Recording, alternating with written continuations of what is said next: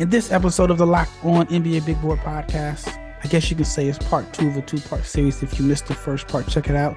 We talked about the biggest risers on Richard Stayman's draft board, and now we got to talk about the guys who have fallen. So stay tuned to find out guys who have slipped a little bit in Richard's draft board.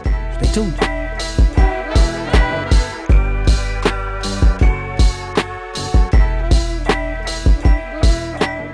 Shout out to each and every person that has made the Locked On NBA Big Board podcast your first listen of the day. I'm your host, Rafael Barlow, with my co-host, Richard Stayman. And we just want to thank you for making this your first listen of the day. Thank you for supporting the podcast all year long. 2024 is going to be even bigger and better. But before we get into this episode, I want to talk to you about Prize Picks, because Prize Picks is the sponsor of this episode, and it is the easiest and the most exciting way to play daily fantasy sports. So go to prizepicks.com/LockedOnNBA, but it has to be all lowercase, LOCKEDON NBA, and you can get a first deposit match up to $100. All right, like I mentioned in the open, we talked about the biggest risers. We mentioned Jackson Robinson. We talked about Donovan Dent. We talked about Dalton Connect. We talked about 6 guys. So this episode, we're going to talk about some guys whose draft stock has slipped. And it could be for various reasons, but Richard is here to explain that. All right. So in the last episode, like I said, we talked about your risers. Who's the guy that, I mean, is it fair to say is like the biggest disappointment for you as far as like their draft stock and how it has slipped since the start of the season? Yeah, for me, it's Riley Kugel. Both of us sang his praises. I think we were both expecting him to be the number 1 sophomore this year, and just has not happened. His shot looks worse. He's not producing. Like, it looks like he had a sophomore slump, and it's wild. Like, I think he's a second-round prospect at best at this point. Yeah, man. He's a guy that I think he should have. I mean, looking back at it, I mean, of course, you can say it's easy to say now, but it looks like he should have just rode the wave that he had last year. I mean, he finished really strong at the end of the year. I did have a little bit of concern how he's going to fit in with the new guards that they brought in. And so last year when he really like took off, it was like his team. Colin Castleton was out and he had the keys.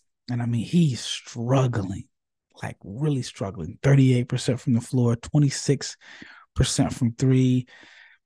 I mean, the turnovers are still high. I mean, it just looks like he made a mistake by coming back to school. And it's still time for him to turn it around. But I can say that I agree with you that he has been one of the bigger disappointments this year. Yeah, I mean, for me, it's just like, how did this happen? Like, some of the stuff I get, you're changing his mechanics and stuff. You want to correct some stuff, but like his shot just, I don't know. Maybe I need to see it in person, but it just looks worse. I don't know if you've seen the same thing. I mean, yeah, I mean, I can look and see. I mean, his last game, he was 2 for 10. He has missed his last 15 threes. And over 3-game stretch, he's missed his last 15 threes. And he's only scored like 17 points in his last 3 games. Then if you want to take it back to 4 games, it might be like 23 points over his last 4 games. Like, he's really struggling and in a slump. But he had like a 25-point game, a 24-point game where I thought, okay, he was turning the corner. And he's just been inconsistent this year. I mean, he has 3 games of over 23 points. And then he has at least 4 or 5 games under 5 points. Like, it's just been a disappointing season, to say the least. Yeah, and I hope like conference, because some guys do get better as conference play rolls in. Maybe he's one of them. That's his only way to really revive his stock. I just don't know how likely it is. Yeah, I mean, conference plays, it can get tougher too. I mean, we've seen guys that their draft stock is high on January 1st, and then you get those conference games where you're not able to pad your stats against like directional schools and small schools that we've never heard of in those money games. And the pressure's on. So he's one of the guys that I'm hoping can turn the corner, because I was really high on him. I probably was the highest on him. I know I had him in the top 10 coming into the season. And now, I mean, he's not even, I don't even know if he's locked to be drafted. That's how much of a struggle it's been for him this year. So who's next on your list of guys whose draft stock has plummeted? Yeah, I'm gonna go with some of the low hanging fruit here. Ethan Almanza. I mean, he just he not only doesn't look like a good fit on the Ignite, but like he still looks passive. No, like all the stuff we saw from the exhibitions have been completely true this year. I just I like him and he's decorated. Like I liked his international career, but how far do we stray off of the G League scout? Because like the stuff there is alarming. Yeah, he had a good game tonight. 16 points, 14 rebounds, 7 of 10 shooting. I mean, I've had some concerns there. I mean, just the whole Ignite situation is a mess in a sense. It's like they got off to a bad start, then they won like 4 out of 6. Then I think they've lost like 3 or 4 in a row. He was someone that, I mean, I've said it for the past few months. He was just a difficult evaluation for me because when I look at him, I see a guy. I don't think he's really athletic enough to be like your vertical lob threat, even though he's a good athlete, but I don't think he's like that level of athlete. He's not strong enough, at least at this point, but he's not strong enough to be a five. He's not, I don't want to say he's not skilled, but he's not what I see a four, a modern day NBA four is. So I think he's like a tweener in a negative way. And he is heavily reliant on having a really good point guard. So on one hand, I'm like, he doesn't have that situation with the Ignite. So do I penalize him because he doesn't have that with the Ignite because they don't have someone that is able to get him those easy touches, like when he's rolling. He had that in Spain, and that's why he won 3 MVPs in the FIBA tournament. And then he had it with Pargo at the beginning of the year in the G League showcase. Pargo was looking for him. I thought they did an excellent job of making sure that he was on the court with Pargo to get the best out of him. Now, like, I mean, I don't know if London Johnson is really, the setup guy that's going to maximize Almanza. Norris Cole is more so looking for his shot first. So I think he's going to be a really, really tough evaluation for teams because, like I said, he's a tweener that is heavily dependent on a really good point guard, and he's just not going to have that this year. And then the shooting touch, which a lot of people were hoping he showed flashes of it, that hasn't looked good. And last I checked, he was at like 38% from the foul line. So I have real concerns about his shooting touch outside of 10 feet, because around the rim he has really good touch, especially on the move. I mean, it's just he's just confusing to me. Yeah, he's one of the weirdest players because the context is so bad, but we've seen that when the context is good, he plays as good as the context is, right? Like if you put him on Detroit, I think his flaws come out, for example, much more quickly than if you put him in, I don't know, like I don't know, just a better spot for him, right? That has a real point guard, like that has the foundation. I don't know. He's tough for me. He's somebody that I just. What do you make of his draft stock? Like I just don't know where to go in that direction, especially like right now, and I don't think it's going to get easier in the next 6 months. To me, the perfect team for him is the Clippers. To me, that's the perfect team because, I mean, I wouldn't say he'd be a starter, but he'd be with someone that would find him on the roll. Like Harden would make him look good. So, I mean, maybe like a Harden, Luka. I mean, I think he needs to be with a special high IQ playmaker that knows how to manipulate defenses and find them. Other than that, he goes to the wrong team. He's in trouble. He's in big trouble. So I agree that I think he's lost a lot of money, almost to the point where, man, I'm probably gonna do a podcast on it later on, but he's one of a few guys that I feel like would have been better off staying overseas than playing in the States. Yeah, I completely agree. Yeah, because I mean that, like I said, the Ignite situation isn't really good for anybody right now. All right, when we return, We're going to continue to discuss guys whose draft stock has seemed to fall, but they still have time to regain their draft stock. Let's talk about Prize Picks. Prize Picks is daily fantasy made easy. You just pick 2 to 6 players and you just go against the numbers. That is it. You're not playing against anybody. You're just going against the stat projections.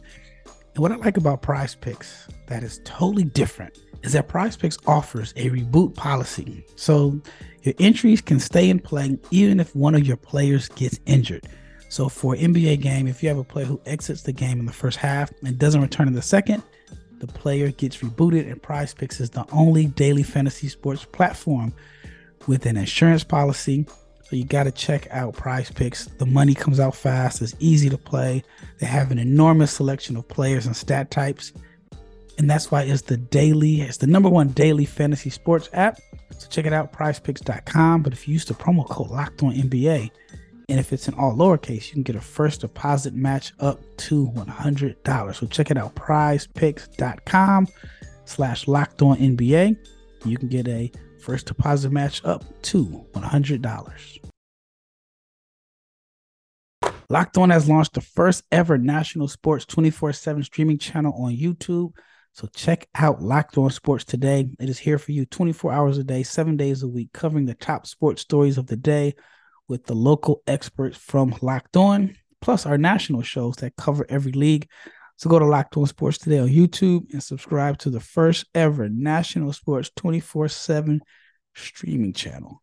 All right, second segment. Hopefully my voice can hold up. I don't know what's been going on. It's been in and out for the past, I guess since I went on that safari and I slept in a tent outside. My voice is, I don't know what's going on, but hopefully I can finish this episode strong. All right. So we talked about Riley Kugel. We talked about Ifan Almansa. Who's another player you feel like his draft stock has dropped a little bit? Yeah, I'm going to go with Tyrese Proctor. I'm stunned. Excuse me. I can't talk now. I'm absolutely stunned. It is late. It is late. Yeah. I'm stunned that he is not better. Like, he's 1 point a game better than he was as a freshman last year. The whole argument, from myself included, was, look, he reclassified. This year's his easy breakout year, even with the guards that are with Roach and Caleb Foster. Like, he'll be fine. He'll still be able to be more efficient in his touches. That's not been the case. He just hasn't taken a jump. I don't know if he's just somebody we have to be a little bit more patient with, and that he's going to do it as a junior or senior, whereas we wanted it to be a sophomore. I just haven't seen it. Like, the shot looks better. Outside of that, is there anything else that I can really write home about? Probably not. Some of the playmaking, I guess. But the decision making has been great. Yeah. 4.5 assists per game to 1 turnover. I haven't seen a 4.5 assist to turnover ratio in a long time. I mean, I just think he projects to be a good backup point guard now. I mean, I think we wanted him to be better because the size and the flashes of shot making and so on. But I think right now he just looks like he's going to be a rotation player, a big backup point guard that can run the offense. I'm more disappointed in the shooting because I know last year he got off to such a terrible start from 3.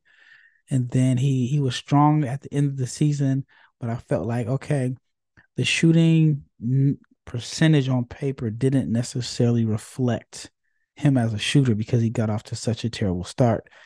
And then the whole reclass thing, on one hand, it sounds good, but if you think about it, he's really with his right grade. It wasn't like he was 17 or turning 18. So I'm not going to give him the benefit of the doubt there. But I just think at this point, you say, all right, he's a big guard. He's a good decision maker. He can initiate or run the offense for the second team. And if he ends up being a more reliable shooter, which is fair because he's a good foul shooter, then you may have something there. But yeah, I mean, just as far as like the flashes that he showed last year, I haven't seen the same flashes this year. Yeah, that's exactly it. It's the flashes, right? Like, it's just hasn't been that crazy. Yeah, I mean, what was the game? Was it Tennessee last year, the NCAA tournament? Yep. that's when I was like, okay, this guy is tough. And I remember making the comment that I thought he may have had the highest upside out of all the players on Duke's team last year because of the size, the playmaking, the shooting, and the shot creation. And it's going to be hard to pass Lively because I think Lively's going to be. Lively's he's going to be really good for a long time because he came into the right situation. All right, who's next? Yeah, so for me, I got Justin Edwards. He's somebody I liked throughout EYBL. Thought the explosion looked a little bit better in high school, but his lack of ball handling, his lack of shooting, and just like his defense is probably, I'd say it's like good, but just not having a hat to hang on to for offense is really, really showing. And every stat backs all of that up. The 3-point percentage and free throw percentage are bad. He has more turnovers than assists. Like all of that adds up. And to me, how is it like, yeah, he's 6'8", he's athletic. I don't buy the shot. And he's an How are older you making this? freshman. And also that, yeah, he is an old freshman. How are you making that work in the NBA? I just have a hard time. Yeah, we're talking about a guy that I thought was number one. Talking about someone that was projected top 5 at the minimum. I don't see a situation where he's a lottery pick. I can even see a situation where he's not even a first round pick because you can't like watch his film, even if you strip away, let's say, the hype. All right, let's just say you don't know who he is and you watch Kentucky play. You can't even say, wow, he does this well. Like you said, the ball handling. And it's crazy because what I liked about him was I thought that he did so many things well. Like I didn't think that he had something that really, really stood out, but I thought he did everything well to where he can rebound, he can pass a little bit. I thought he was a respectable shooter. I just thought that he was a jack of all trades, master of none. But now it doesn't even look like he's a. I mean, he doesn't even look like a jack of all trades. He doesn't look like he has one, like you said, skill set that he can hang his hat on. Hopefully, it improves during conference play. But just we're talking about a guy that's the field goal percentage looks good, 46%, but a lot of his points are like offensive rebound putbacks and cuts. If you take those away, I can't even tell you what the percentage is because he's shooting like 26% from three, only 71% from the foul line. He is rebounding. I just don't know what he does. Do you think, at Kentucky, you're supposed to sacrifice. Do you think he is the one that is being penalized the most for sacrificing for Kentucky? What's he sacrificing? Well, I wonder if he goes to, let's say he goes to Vanderbilt or something like that, where he's featured and they probably run stuff through him because he's their star recruit. Does he look better? Is he put into a position where he can show his strength? I actually think it would make him look worse. I think he's in a decent spot where it should have been easy for him. Like that's what's concerning is his role is pretty simple, right? Where all he has to do is just get to the rim, whether it's off of cuts or one dribble and hit threes. He's fine on the cuts and finishing at the rim like that. That's an okay area. But he's a guy where, if you've listened to this podcast the last year and a half, I'm optimistic on almost every off-ball player and saying, hey, they can get there in two dribbles. I'm not with him, and that's what worries me. So Yeah. I don't know what he sacrificed. I think he's in a great spot where his role is as easy as it gets, and he's struggling. Well, he's only playing 24 minutes per game. Yeah. So I think if he goes to another situation, because I do think there's some of these guys, they'd be better off going to a Power 5 school, a mid-level team at a Power 5 school where you can be featured and you can show your stuff. At Kentucky, I think for him, the shooting was going to be so important because they have so many other guys that have the ball in their hands, whether it's Wagner. We knew Wagner was going to have the ball in his hands. I'm surprised that at Dillingham, because I had my concerns, not about his talent. I never was concerned about his talent. I was just concerned about, was he going to have the freedom? And so you look at Edwards, and if he's not a shooter, and I mean it's weird because you can't. He hasn't shown that he can handle the ball either. So it's tough. But I do think that if he goes to another school where he's like featured, I think that he would look better. But I just wonder how much he's sacrificing because he's only had 4 games where he took over double figure shot attempts. 4 games, and 2 of them came in the first 2 games of the season. He had the 0 for 6 stinker against Kansas. And so I just wonder, like, would he look better with more volume? But either way, it's not an excuse for how he's looked. And I think that he's probably, I mean, I think his draft stock, he's lost the most money, I should say, in this draft because he going from mention to possibly number 1 to I don't even know if he's a lock to be a first round pick. Yeah, I'm interested to see what happens come draft night with him because he's somebody where it goes, okay, we expected him to be lottery. Like whether or not I feel like he was the guy we looked at like Cam Reddish, where we were like, no matter what happens with this season, he's probably in a lottery. Now I'm looking at him, he's not in my top 30. Like I'd be shocked if he's in a lot of NBA teams' top 30s, but all it takes is one. So all right, before we get into the last segment, let's talk about FanDuel because as the weather gets colder, the NFL offers stay hot on FanDuel. Right now, if you're a new customer, you get $150 in bonus bets with any winning $5 moneyline bet. That is $150 if your team wins. So if you've been thinking about joining FanDuel, there is not a better time to get in on the action. The app is super easy to use. There's a wide range of betting options, including spreads, player props, overs, unders, and more. So visit fanduel.com/lockedon and kick off the NFL season. FanDuel, the official partner of the NFL. It's funny about the Cam Reddish comparison. They're both guys with clutch. It's so I've mentioned it before. I was a big Cam Reddish guy, huge Cam Reddish guy until I went to the under 19s in 2017 in Egypt. And I saw him play against RJ Barrett, and RJ had like 39. And I was like, this is the guy that people are saying is the best. I mean, at one point, people said Cam Reddish was, even NBA players talk about how great he was. And Cam is, I mean, even now, like he's having his best year in a sense, as far as like with the Lakers and playing. And even now, his numbers are not good. Like he's not efficient at all. I don't even think he's shooting 30% from three. I'm gonna pull it up right now. He's averaging 7 points, 40% from the floor, and 30% from three. And there's people that, I mean, he still has people that believe that he needs a good fit. And so, with all that being said, I could see Justin Edwards having a Cam Reddish type career. yeah, I mean, that's one of those things where like Cam is the most theoretical player in the league right now, where it's like, oh, if he just gets this, that's theoretical. That's going to be Justin Edwards, I feel like, as well. Yeah, I mean, Cam is on his what, fourth team? Fourth team.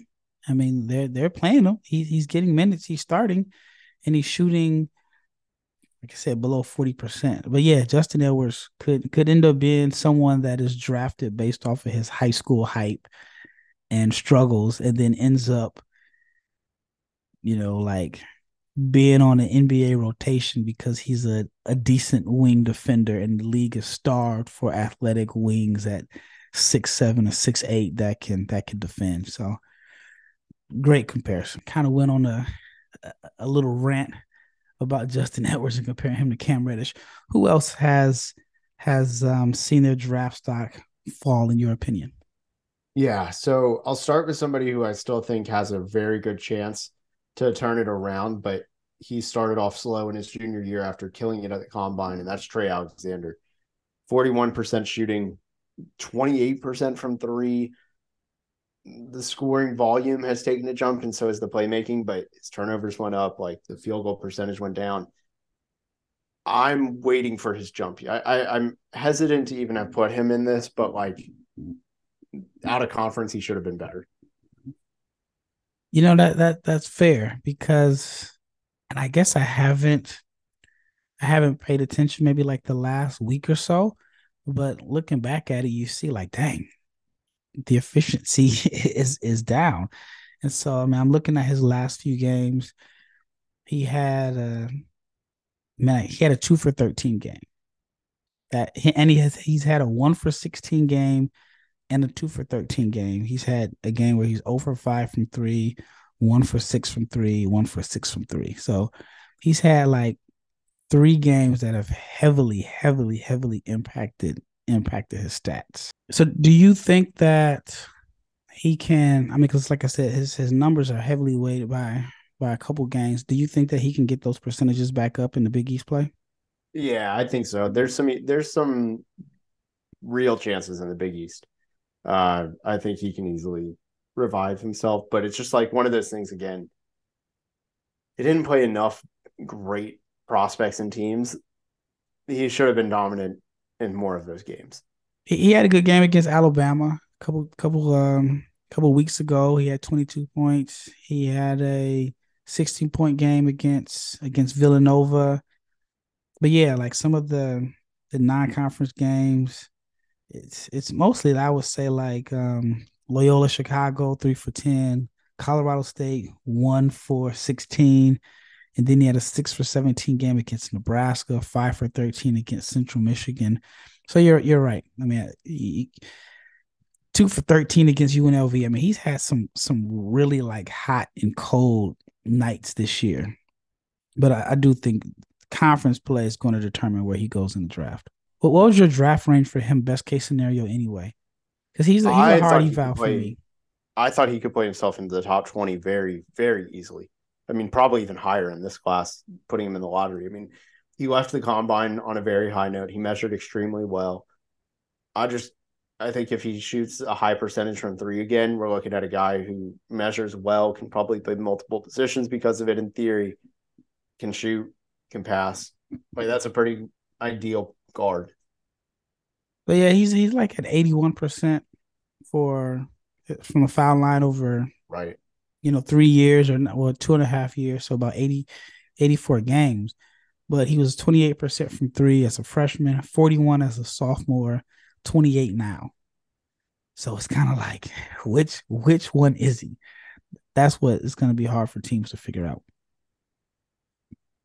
Yeah. And that's something I think we'll see really in the conference play come out. Yep. All right. Who's the next prospect on your list? Yeah, this will be the last one actually. I got two. They're kind of tied together, both Spanish players. Ade Mara and Baba Miller. I mean, I know you're not a Baba Miller fan, but Ade Mhm. Mara has been super underwhelming. Part of it is that him and Adem Bona is probably not the best fit, but also he's Probably. just I mean, like, lost. I never understood that. Never understood that from the beginning. Like, on one hand, I could see, okay, you're coming from another country, UCLA is recruiting you, and then you go to UCLA, you see, the campus is beautiful, the palm trees, it's LA, but you got to pay attention to the fit. You have to pay attention to the fit, and it's been an awful fit. He looks lost, like you said, physicality, but I was not super high on him anyway. As a passer, yeah, I think he is a phenomenal passer, but I didn't think that he could score in the low post. I mean, he has a high center of gravity, so it's easy to push him out of his spots. I mean, he's all legs. You just put a forearm in his back, and you can push him out. You can push him to the 3 point line in a sense. I know he has touch and he can shoot a little bit, but I didn't think it was good enough to make up for his lack of just for his lack of low post scoring. And then I feel like defensively, he was blocking shots strictly because of his size, not because he's like very good at timing and so on. But as you can see in college basketball, he's facing really good athletes, and people aren't really intimidated by his size. If anything, people are more so trying to like go at him because of his size. You can see where he struggled. And then Baba Miller, I don't know, man. He's, as my brother calls him, a permanent potential guy. He's going to get drafted high because somebody's going to just say, hey, he's a project. We don't see guys that are 6'11" that can move like he does, but he just doesn't have any assertiveness in him. He got a pass last year because of the whole suspension thing, but this year, I mean, he's averaging 7 points per game, 42.9% from the foul line. Yeah. That's crazy to me. Yeah, I mean, just a point on each, and then we can close it out. I mean, dude, like Baba Miller didn't even show any flashes last year. You look at Sharife Cooper, right? He came back from the suspension and dropped one of like an insanely impressive game. We saw so many of those flashes, and we never just saw the suspension kind of lost its merit to me when I was like, okay, his best game was maybe 10 points. Like he never had those big games. And then with Mara, I mean, the notes I had on him were, look, bro, you're 7'3" in college basketball. You got to be a tree or a wall, whatever you want to call it, at the rim instead of just like he's gambling for everything. He's swiping, he's jumping. He's got to be better at that. And then also he doesn't rotate well, and he doesn't look like he knows how to play as a 7'3" big in college basketball. Like that, you watch him versus Zach Edey using their size, and it is night and day difference. Yeah, and like I said, I had it. I think it was an episode of my brother. I was like, man, there are people who still have Mara ahead of Zach Edey. And I'm like, I don't care where you're at in the world, what league you're in, Zach Edey would eat him for lunch and spit him out. Like there's not a situation where he's better than Zach Edey. And I know you can say, some people say, well, Zach Edey can't defend in space, and in the pace and space era, he wouldn't be good in NBA. I'm like, well, you can't tell me that Mara would be any better. So it's like, why is he ahead of Zach Edey on anybody's draft board? Yeah, I mean, I completely agree. Yeah, he might have been better off staying in Spain, but Baba Miller, I mean, he had a game, I think it was against North Carolina, where he, you saw like, okay, maybe he turned a corner, but even in that game, he did absolutely nothing as far as just like, I guess he had 4 rebounds, but I think the difference between him and Sharife Cooper, and I say this all the time, if you're a small guard, you always have to prove that you can play. You have a different mentality. You have to like have an extra level of competitive fire, an extra level of like dog and assertiveness in you. When you're 6'11" and skilled, you have to prove to people that you can't play. And Baba Miller is going to have to prove to people that he can't play. He may not average 8 points a game this year. He could have the same numbers throughout the rest of the season, and somebody's going to take him in the first round and tell him, prove to us that you cannot play.